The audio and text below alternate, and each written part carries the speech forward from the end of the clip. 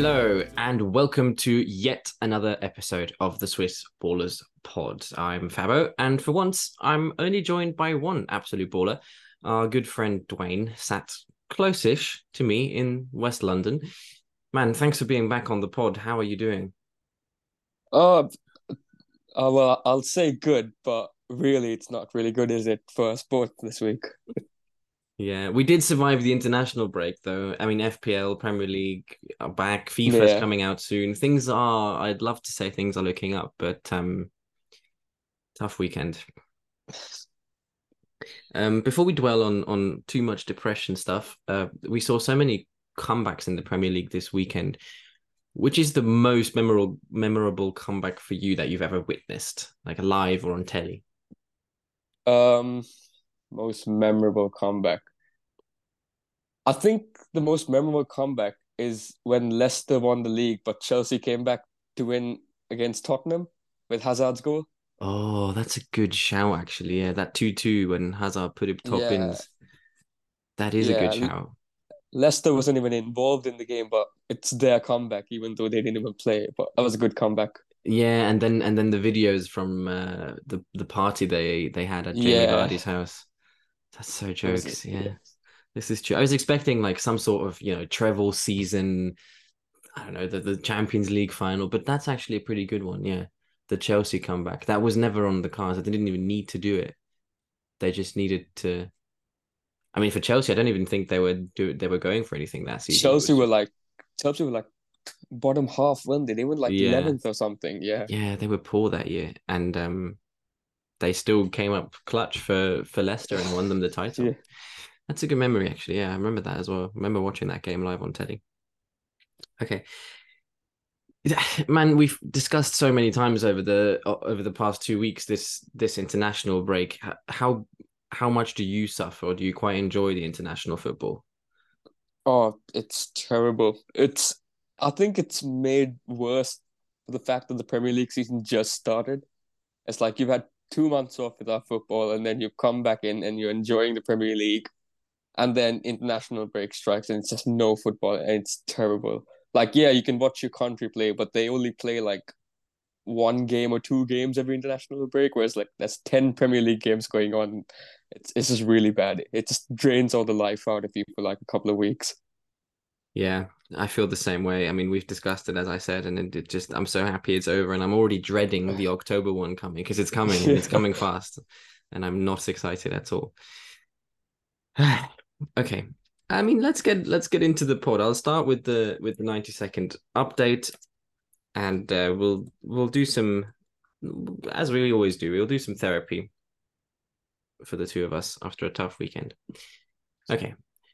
The Premier League is back after the international break, and Liverpool kicked things off at the Molineux. After holding on to a 1-0 deficit, the Reds turned things around in an impressive second half display to win 3-1. In Saturday's other games, both Aston Villa and Man City won 3-1 as well after being 1-0 down.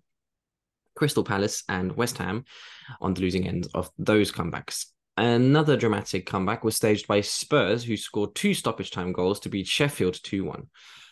No comeback was launched by Man United. They lost 3-1 to Brighton at Old Trafford, and Luton also continued to struggle. They lost 1-0 against Fulham at Craven Cottage. In Saturday's late kickoff, Newcastle beat Brentford by 1-0 in what is a huge result for the Magpies ahead of their first Champions League game in nearly 20 years.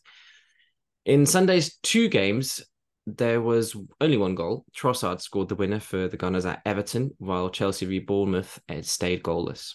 Tonight, Forest play Burnley in Game Week 5's last game. The biggest foreign league story is the Milan derby. Hashi turned this down because AC Milan lost 5-1 to Inter in the derby. PSG also lost to Nice, but that's less relevant because everyone hates PSG anyway. Okay, that's the 90-second update. Anyone who wasn't watching the games, you're now up to scratch. Dwayne, I have to go there. I have to go where it hurts. How much are you suffering right now as a United fan? How much does it hurt?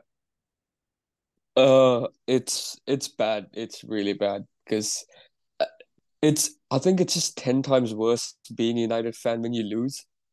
Because if you win, it's United fans cheering, and half the United fans will cheer, and the other half will just still find something to criticize. But when you lose, it's like the entire world's against you as a United fan. Like anyone is against you. Even like a third league fan, like Plymouth Argyle fan, might start clowning United at that point. So it's just really bad. Yeah, it's tough times to be alive, and right now it's not just the results that aren't going United's way. It's the off the pitch stuff. It's all the noise, the turmoil, the Yeah. selling, the not selling. It's all the rest of it. We'll talk about it in a second, but let's give some credit to other teams, starting with I can't believe I'm saying this, but Liverpool, who look really good and staged another comeback. People are starting to chat about them being title contenders potentially. Where do you come in on this? Do we trust this hype? Uh, I don't think they've played a top six side yet, have they? I think they're playing Spurs in a Newcastle, the in a first they played Newcastle. Newcastle. Yes, the Newcastle Is game's the one wait, that stands out. is Yeah, that right? Is that true? Yeah, they did 2-1. yeah. But they are looking much better. I think there's still a lot of issues in their defense and midfield, as in they haven't really. I think Szoboszlai has been the one that's been integrated the best, but I think they still have issues, especially at defensive midfield, because they still haven't addressed that lack of cover. I think Endo is a good short-term gap, but their attack is just scary, and it's just they weren't at their best against Wolves. They were really sluggish, but they still just absolutely feasted in the second half, and I think that's just the potential of Liverpool. Just turn it up anytime they want to. That's with the attack they have. But you don't think they can just kind of outscore opposition all the way to the title? Uh, I mean, it's possible, but I think this season seen a lot more teams start to take a step up. So I think Liverpool's going to have to see how their defense and midfield holds up against an Arsenal, Brighton, Man City, Spurs right now, even West Ham maybe, because West Ham are very, very good. So it looks like you're going to have to see how it holds up against them, but they are looking frightening. I mean, they're definitely going to be there come end of the season. It's just whether they can actually win. Yeah, and I mean, obviously this week starts, which I guess is good news, but the European League starts, and Liverpool have some decent away games in Belgium and Austria and France that they have to go to in their Europa League group. So that will be a distraction as well. Do you think their squad depth is big enough to really challenge for several titles? I think it's hurt them before, the fact that they've tried to compete on all four fronts and they've just like run out of gas at the end. But the Europa League's a different competition because it's Thursday night and then you've got to rest or come back home Friday and then you might play Saturday. So you've got like 24 hours to 36 hours rest. And I think in again the offensive three players, they can rotate that every single week. But if they do pull bits and pieces out of their midfield and defense, like the whole system changes around that. Because if they take Trent out, they don't have another player that can replicate the same role as Trent. And I think it might hurt them because they are quite low in terms of defensive options and midfield options. But with outscoring, they could just outscore teams in Europa League playing their rotated side, and that might help them stay fresh for the Premier League. Yeah, I agree with you there. Trent is a big problem. We saw the defensive liability of Joe Gomez, and while it was Wolves and he struggled with Neto, even I scary thoughts what could happen if they face better opposition. Okay, Liverpool, Arsenal, Man City, Spurs look like the early front runners for the top four spots. Is that how it's going to stay? Are you seeing anyone else challenging? Are you still hopeful that United might, or are those four for you the ones that are going to make it I very early think doors? City and Arsenal, I think, have genuinely got it on locks because they just steamroll teams every week. Arsenal looked not so good against Everton, not so good against United, and they still win. So it's the hallmark of a really good side that if you're playing as bad as you are, to still come up with these wins. Because you could lose big points there, but they keep getting points. And City, everybody knows that's just the machine. It's just the perfectly oiled machine, just keeps on going every week. Liverpool, it's a matter of like whether their squad can hold up. Because if they have the bulk of their squad for at least 75% of the season, they will get in. I think Spurs are looking really good to the point where it's unbelievably good. So there might be a reality check somewhere across the way because right now they're top five in most statistical analysis of every like tackling, defending, proof of chances created. They're incredible with everything.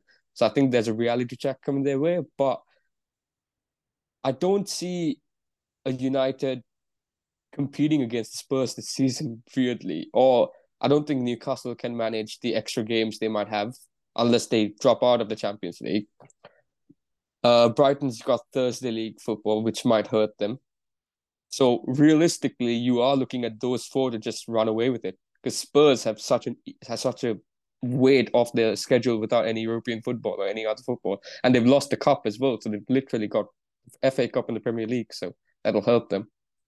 Yeah, I mean they narrowly avoided a reality check on the weekend when they nearly lost to Sheffield. I want to pick up on something you mentioned there, which is Arsenal having it on lock and not playing well but grinding out result. They look much less flashy, much more gritty this year, don't they? They Yeah, found a way non-impressive way against Everton, and it kind of reminded me a bit of their first game of the season against Crystal Palace, where they won away from home as well, 1-0 penalty goal that time. They Is that in a way even more scary than when they produce flashy, nice combinations and play attractive football? I do think it's more scary because Arteta's been sort of experimenting the entire time. He's been playing Partey at right back. He's deployed Havertz as a centre mid, where in the Premier League he probably hasn't played. He's left Jesus on the bench despite being fit because Nketiah's in form. He's trying different things here and there. And you do see the flashes of brilliant play. Like their first goal against United was an exceptional build up. Their their goal against Everton was really nice. It's just the rest of the play wasn't good. And I think it's just a matter of time before Arsenal start getting everything, the gritty mixed in with the flashy. And then it'll be scary at that point because they're a really good side. They've got everything perfectly balanced out there. I was wondering this, and obviously with Armin, we talk a lot about Arsenal, and we have spoken a lot about them on this pod. I worry a little bit for them in with the Champions League distraction. I think that's a first Champions League outing for a lot of those players, for more of those players than we might think on first glance. Like Saka, for instance, hasn't played a Champions League game yet, ever. And while obviously they still have some experienced players in there, they've also let go of some key experienced players, or the likes of Partey aren't really in and around the team anymore. And I just worry that they'll be able to compete on two fronts and keep that tension. It will really be a test of Arteta's resolve. Are you more optimistic than I am on that front? I think we're still yet to see a proper Arsenal team, a team like Arsenal play really good football without Saka and Martinelli.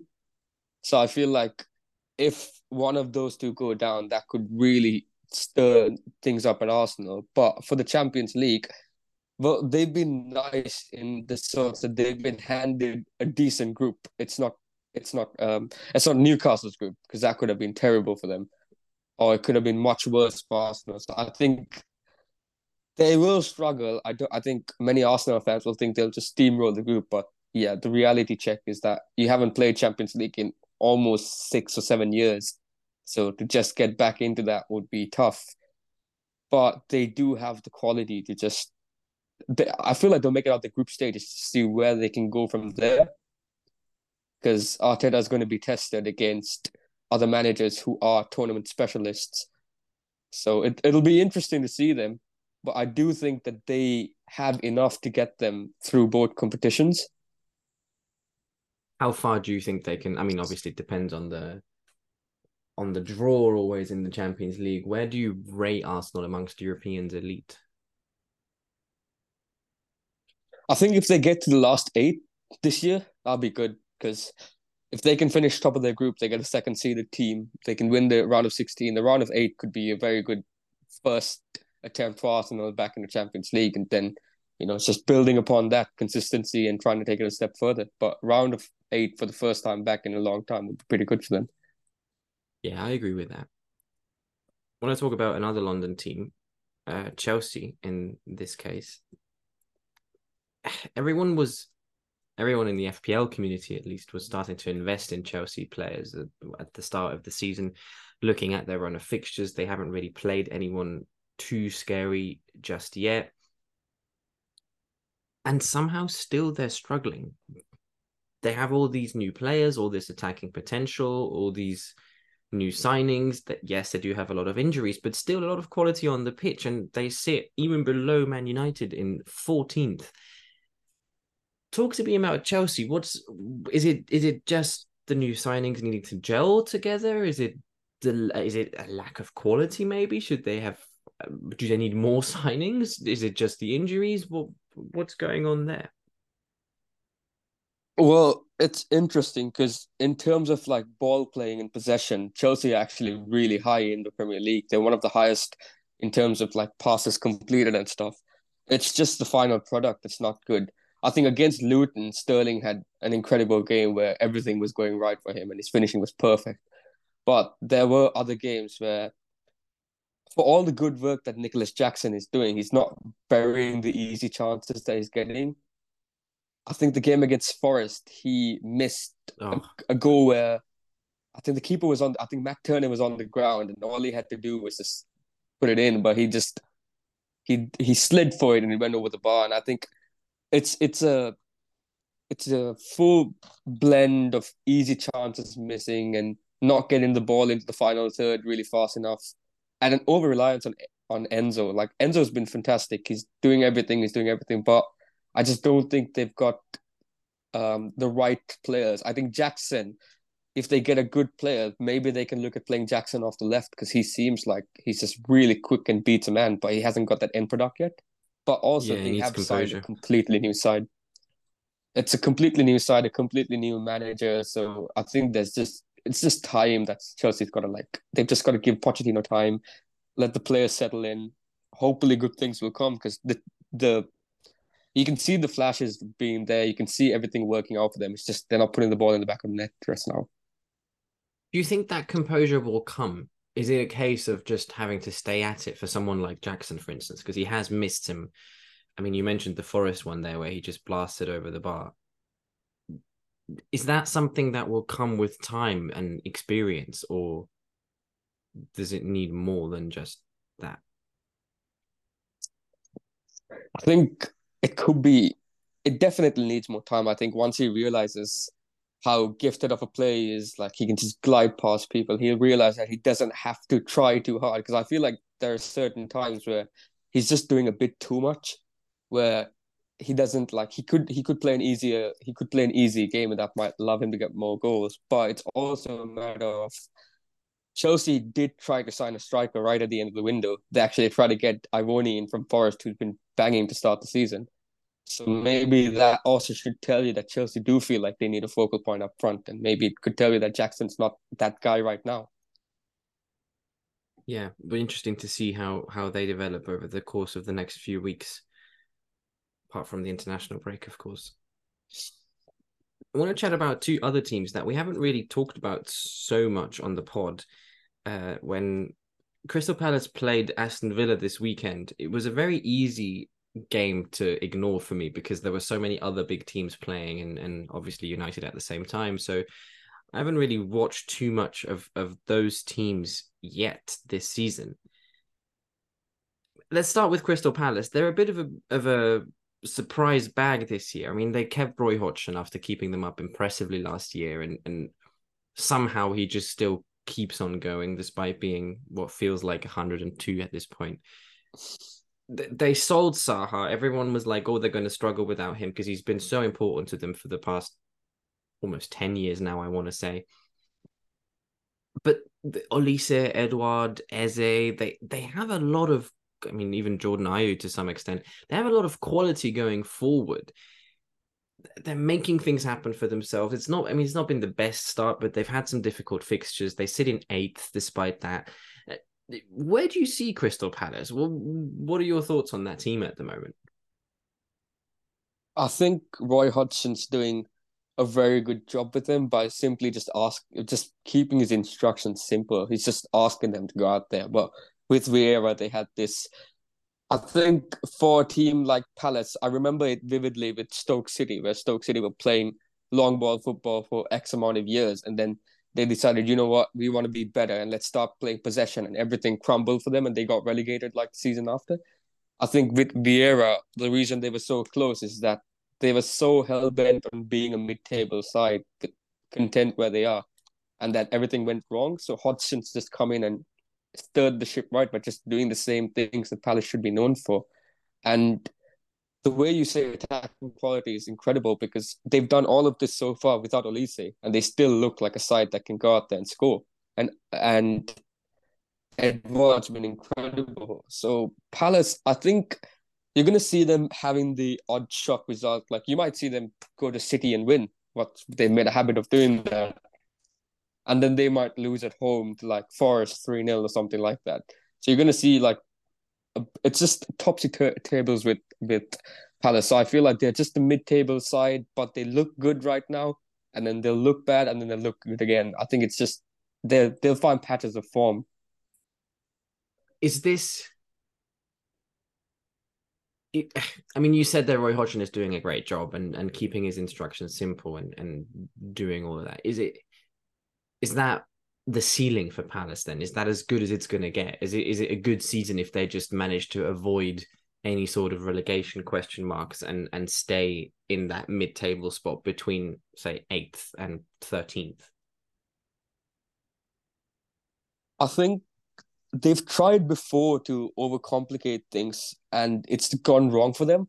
So I feel like their motto is why change what's working right now. And if I feel like if they push to be too good, then they might suffer, or if they push to be too reactive, they might suffer. So they're right in the middle of that ballpark where it's like if we keep things here, it's safe.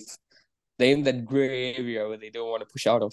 And I feel like a lot of Premier League teams should adapt to that. Yeah, it might be not be the most attractive approach, but pragmatic as hell and efficient as well. Let's talk about their opponents on the weekend. Aston Villa. A lot of people have put a lot of love towards Aston Villa in recent times, kind of pipping them for Europe again, maybe even doing something in the Conference League this year. After that horrendous start away to Newcastle, it's kind of gone up and down a little bit. They beat Everton convincingly the next week, then Burnley, then completely lost, like crumbled to Liverpool 3-0. Now staged a comeback to beat Crystal Palace. The Conference League is starting. They have a couple of injuries, obviously, with Mings out and Buendia as well. Talk to me about about Aston Villa. Sorry, they've made some strong transfers, bringing in the likes of Zainolo and Pau Torres and maybe even Tielemans, who could come good for them. How highly, Diaby, I mustn't forget Diaby in this list, of course. How highly do you rate Aston Villa? How much do you think they can cause havoc in the league? I'm gonna show a bit of love to the Brentford boys out there, and I think Aston Villa are doing the Brentford thing where in the last couple of games when they play at home they switch to a back four and then they go to a back five on the road, which is typically what Brentford did last year. And I think Villa have such a big squad that they can afford to do that.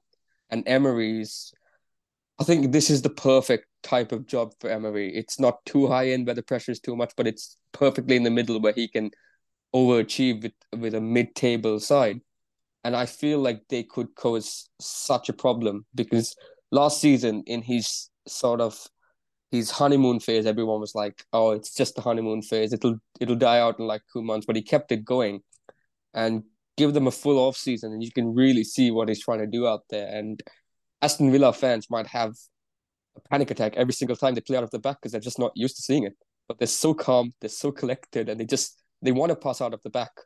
And with Pau Torres and Konza and Douglas Luiz and Kamari, you have such good playing the abilities there that they're just so calm and composed. And then they lure you in, and then suddenly it's Diaby and Bailey on the wings with like blistering pace, just taking you on, and Watkins running in behind with his pace. So it's just, I think it's really frightening to play Villa, but at the same time, they do have lapses like against Liverpool and against Newcastle, where their game plan doesn't go right, and then there is no option B there, where they just sat there with no idea what to do, and then they just get completely mauled.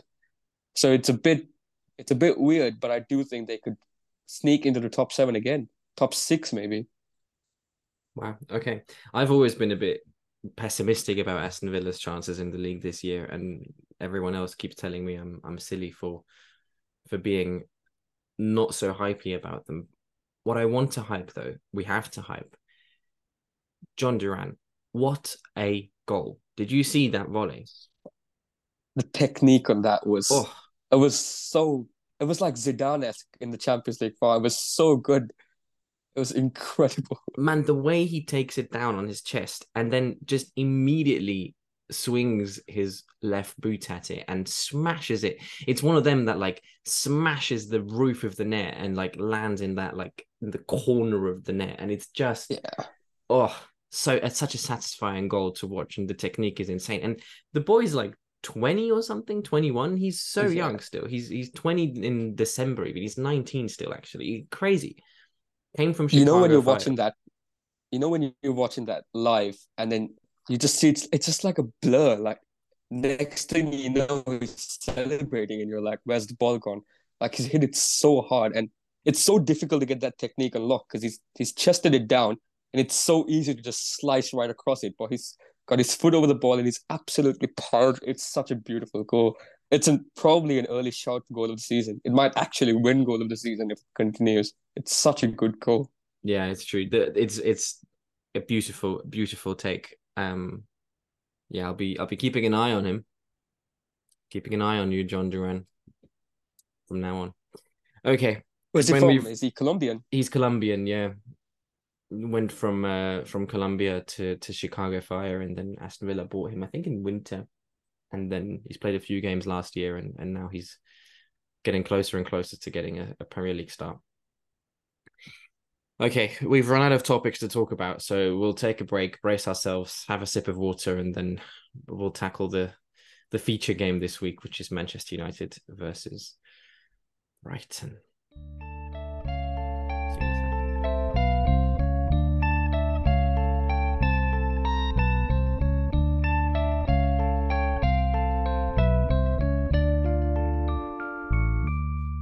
Let's suffer.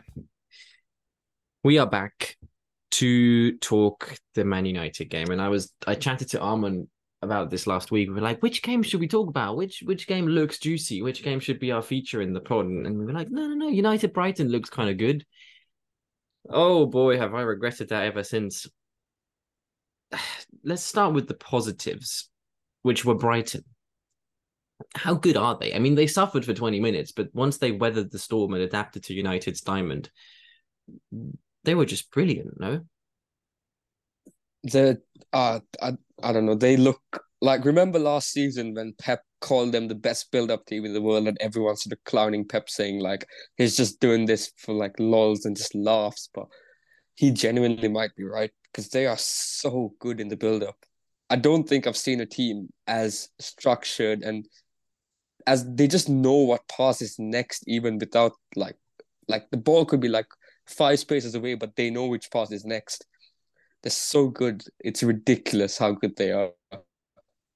Yeah, and they all seem to trust each other on the ball. There's no worry about, do I give the ball to that player? He might not be as comfortable. No. They all just trust each other. And once they lose it, they win it back quickly as a team as well. And they defend in a very solidaric way. And they bring on players from the bench. I mean, at some point they brought on Joao Pedro and Ansu Fati. And I mean, that's squad depth that most Premier League teams will kill for right now. Really, really scary side. And I mean, they've scored in all of their games, 3+ goals usually.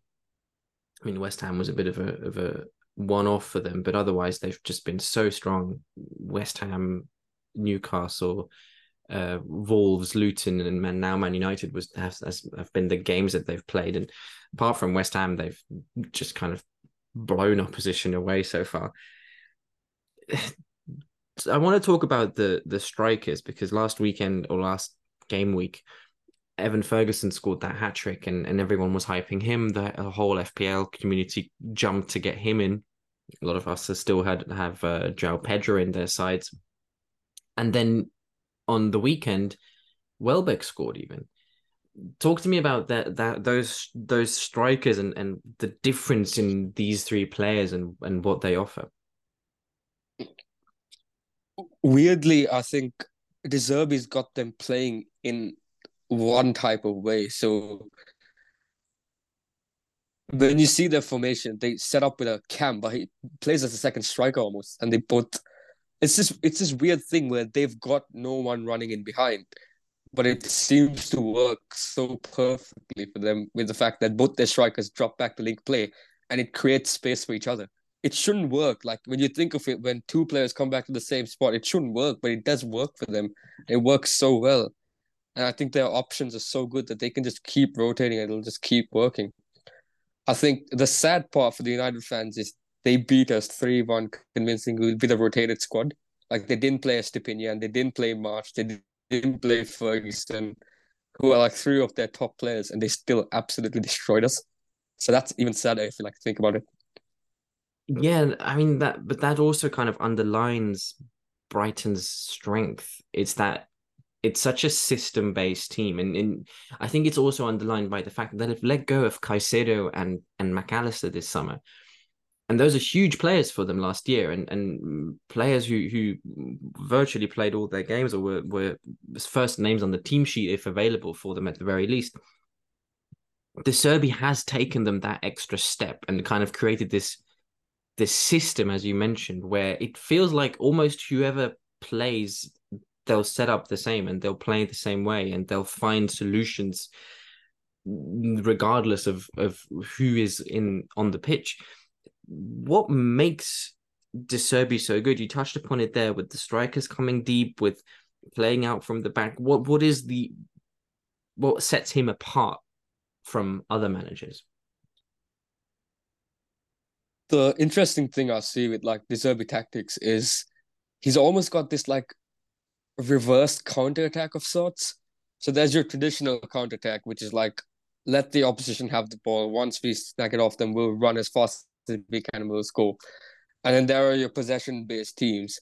The Zerbi is like sort of in the middle where he's a heavy possession based team, but their attacks are mainly counter attacks where they'll keep the ball, they'll lure you in, they'll play three or four sideways passes, they'll step on the ball, make you come for the press. And then all of a sudden, it's like this swift counter where next thing you know, there's like four link ups and they're already in behind. So I feel like he's done an exceptional job of just replacing the players that's left with similar profiles. Like I think no one would have seen Gilmore taking on the McAllister role, but he's done it so well that there's no difference. Like, yes, McAllister's a better player right now, but there's no difference in their system. It just works because he's drilled it into their heads and they have to play this specific brand of football and stick to it. Like, yeah, West Ham, they lost 3-0, but they still stuck to the same football they've played every single game on the Zerbi. And it's just working right now. And it's just scary to see like how good it's working.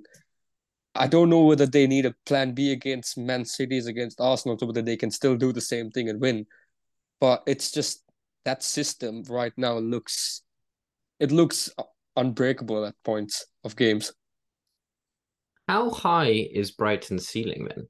How high can they go? Can they get top four? Can they win the Europa League? How high can they go? I think because it's their first time playing European football ever, if I'm not mistaken. Yeah, I I think it's think their so. first time they've ever qualified for European football. It's going to be a bit difficult, but they have squad depth enough to keep them afloat in the Premier League. Like we've seen against United, the rotated squad, they can still win games. So I feel like consistency is very important in football because no one wants this one-off Brighton season where they make Europa League football but then slump back down to reality and 11th again. So I think consistency is just the way to go. I think De Zerbi's got to show that their team is consistent and they can qualify for European football again. Because any sort of European football for Brighton brings in huge transfer budget as well. Yeah. I want to say if they keep all their players fit and injuries don't completely take over their squad. But having said that, I mentioned earlier as well that there is the system-based team, and it seems to not really matter who plays. So even with a couple of injuries, I think they could sustain that as long as they bring on players who understand the system and the idea of how De Zerbi wants to play. Been very impressed with them and also a bit scared from how they set up and how clear of an idea they seem to have. Okay, let's turn our attention to our favorite club. I saw a tweet on the weekend saying, if ever anyone asks you how loyal you are, just tell them you're a United fan and there'll be no more said. It's hard at the moment, Dwayne. It's hard being a United fan and I spoke to Arman about this during the game, and he's like, it feels like it's a mix of things. It's the bad recruitment, it's injuries, it's the off pitch issues with no one really knowing if it's for sale or not, no one really knowing if the Glazers are actually staying or if they're interested, or then the right wingers abusing their partners, the left winger being AWOL from training in the squad.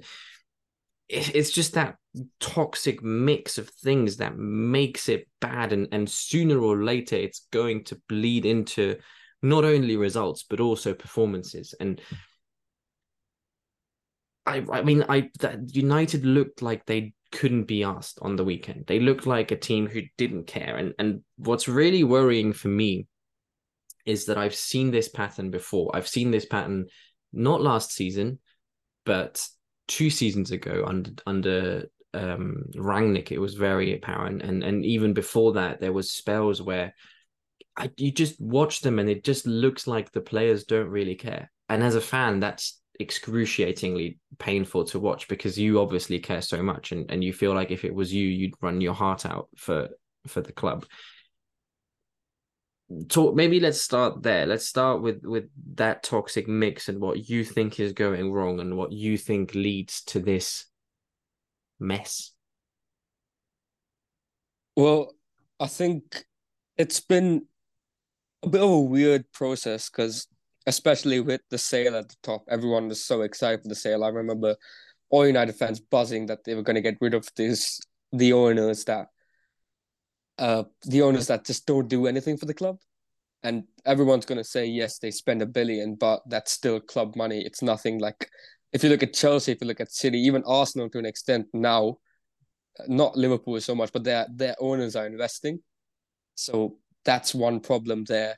The second problem is United, for me personally, have been a player-led team for so long.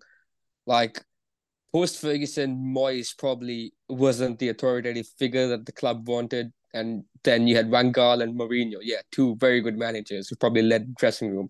But when they had Oli and Ranić, it almost felt like it was a players' club. Like the players could run the team like they wanted to. And right now, with Ten Hag coming in and saying, look, I'm doing this. I'm not taking any shit. I'm going to bench Sancho if he doesn't want to play. I'm going to let Ronaldo go if he doesn't want to press for me.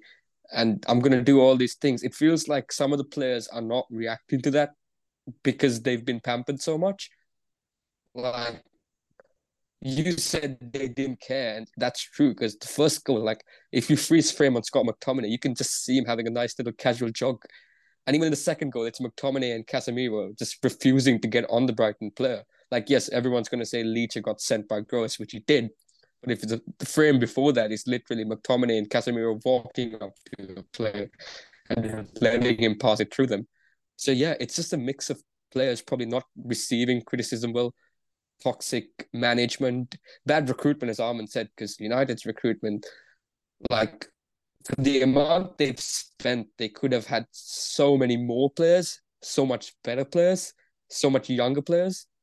And yeah, it's a mix of everything. It's bad leadership at the top, toxic club atmosphere, players probably not caring too much. And I feel like they've just come to United and it's like it's just a brand now. It's just we come here, we can make money, if we get higher paychecks than we would because we're sort of one of the biggest clubs in the world, but no one really cares about actually playing anymore. And it's getting sadder every week to see it because it's like you have a few players who will play at their hearts out, and then you have some who are just toxic and just will stay there. I want to talk about the on pitch stuff though, because there are still throughout last season we were all very hopeful that Ten Hag ball was looking up and he had an idea and he had a plan of how he wanted to play and in at times we really saw. I mean, there was that great run that stretched throughout winter that kind of saved or secured top four early doors. I saw 20 minutes of that against Brighton, and then the superior team adapted and just kind of took the game away from United. And right now it seems incredibly uninspired. I mean, the plan forward seems just to be Rashford and hope. At some point, Bruno was sitting back between the defenders, even sitting in at centre back just to, spread the balls around to no real success, I have to say. I'm far from kind of Ten Hag out or anything, but I think it's okay to ask questions now. Know about how they play, and the press a year in still was non-existent against Brighton. I mean, there was a time like 82nd minute or so, Brighton just kept the ball for 2 or 3 minutes. And yes, Brighton, a good team. We've discussed that, we've given them the credit, but United was just weren't there with the press, and they couldn't even get near Brighton at times. And I just feel like after a year of being in charge now, we're entitled to ask questions, no? You are 100% right in that, especially because some of the first season problems are still there.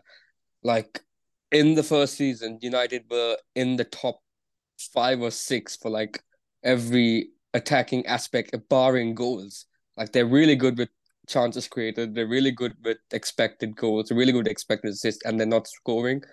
And in the first 5 games of the season this year, it's looking like the same thing. They're still really good on chances created. They're still good on expected goals and assists, but they're just not scoring. And it just bleeds into the rest of the team where everything else goes wrong.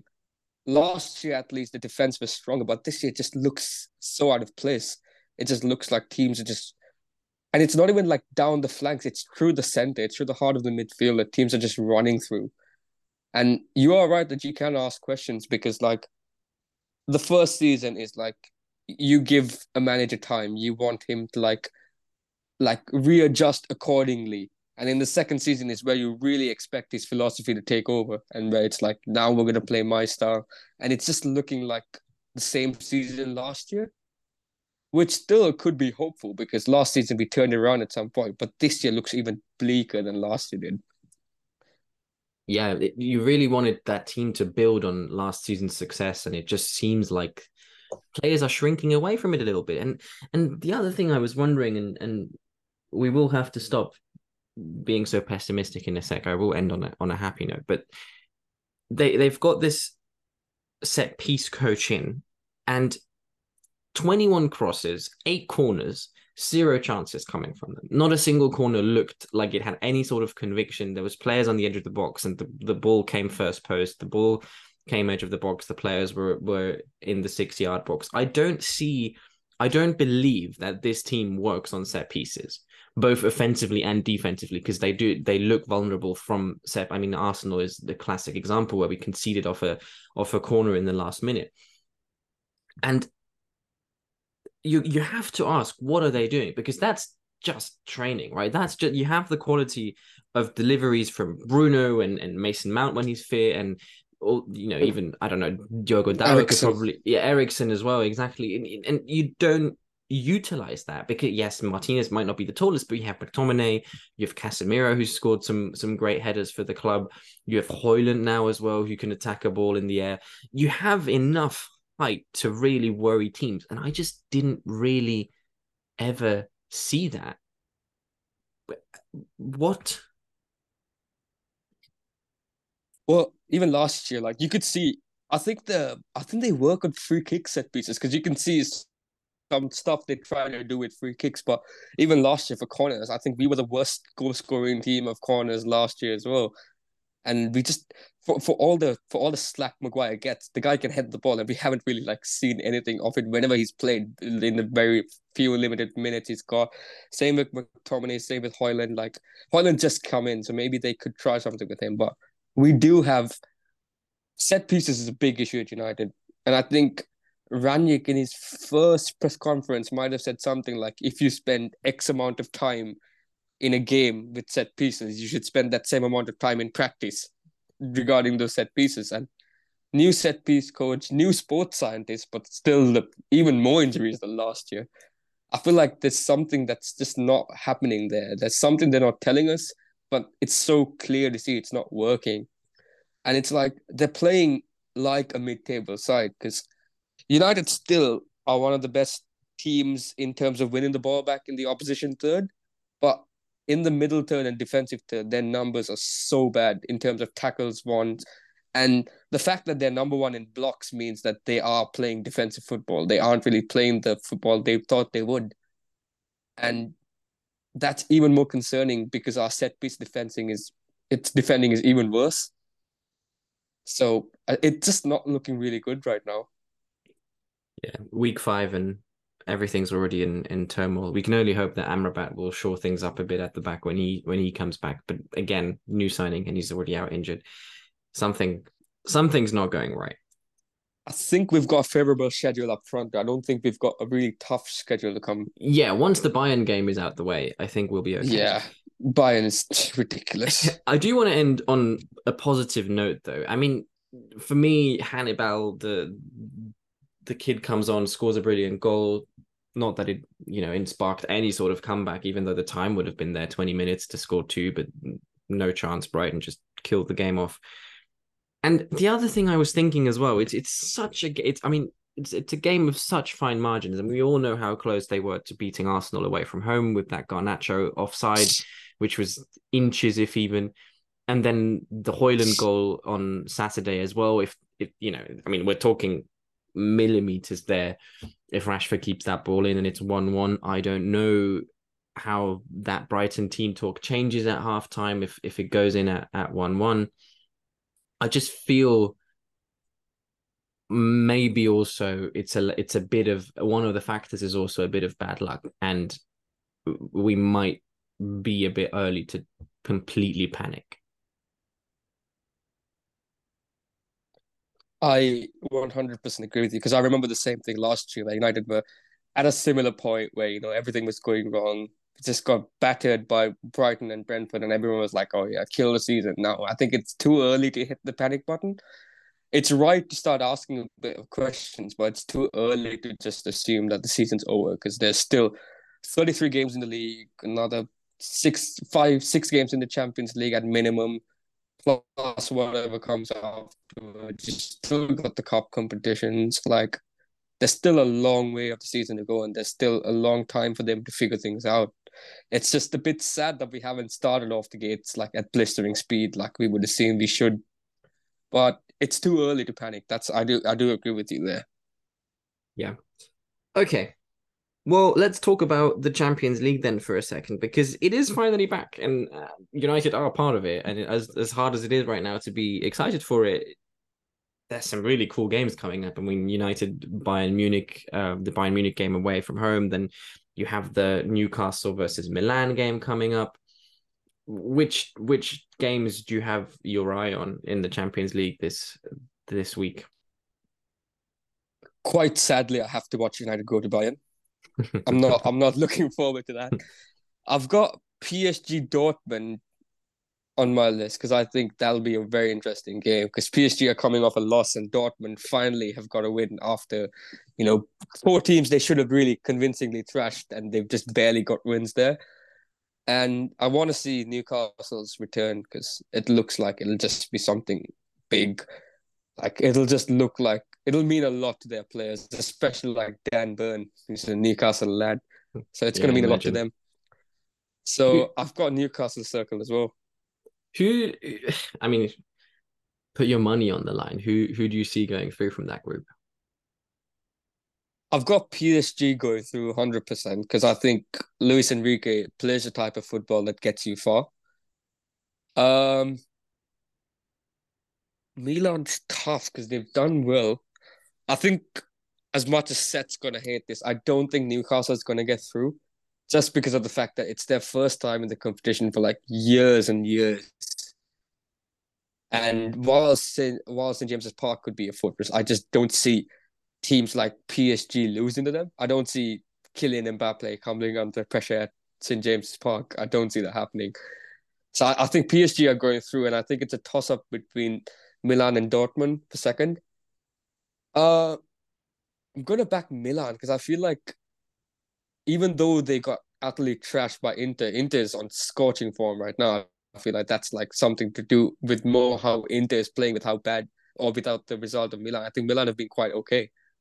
And Dortmund's early season struggles are not looking very positive. So I think it's a toss up between Milan and Dortmund. I'll back Milan. Hashi's probably going to love that.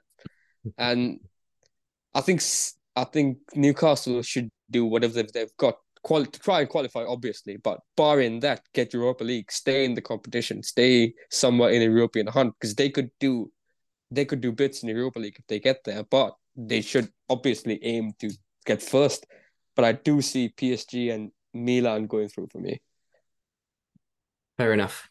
Okay, that's all we have time for today. Dwayne, as always, thank you so much for coming on and being my therapist for these sessions and giving your insights on all the football related matters. We'll be back in a week from now to hopefully discuss a United win for once. Be great to get all 3 points. 2 wins. Yeah, I mean, my hopes aren't high for the Bayern Munich game, but you never know. You never know. It's football. Anything can happen. But I am hopeful that we can beat Burnley away from home. Really hopeful. Next Saturday. We should Okay. be. Yeah. Dwayne, thank you so much. And to all our listeners, thank you for listening. As always, keep an eye out on the socials. Follow us wherever you can. And I'll give the last ciao to Dwayne. Thanks for having me, Fabs. See you soon, hopefully. Yes, indeed.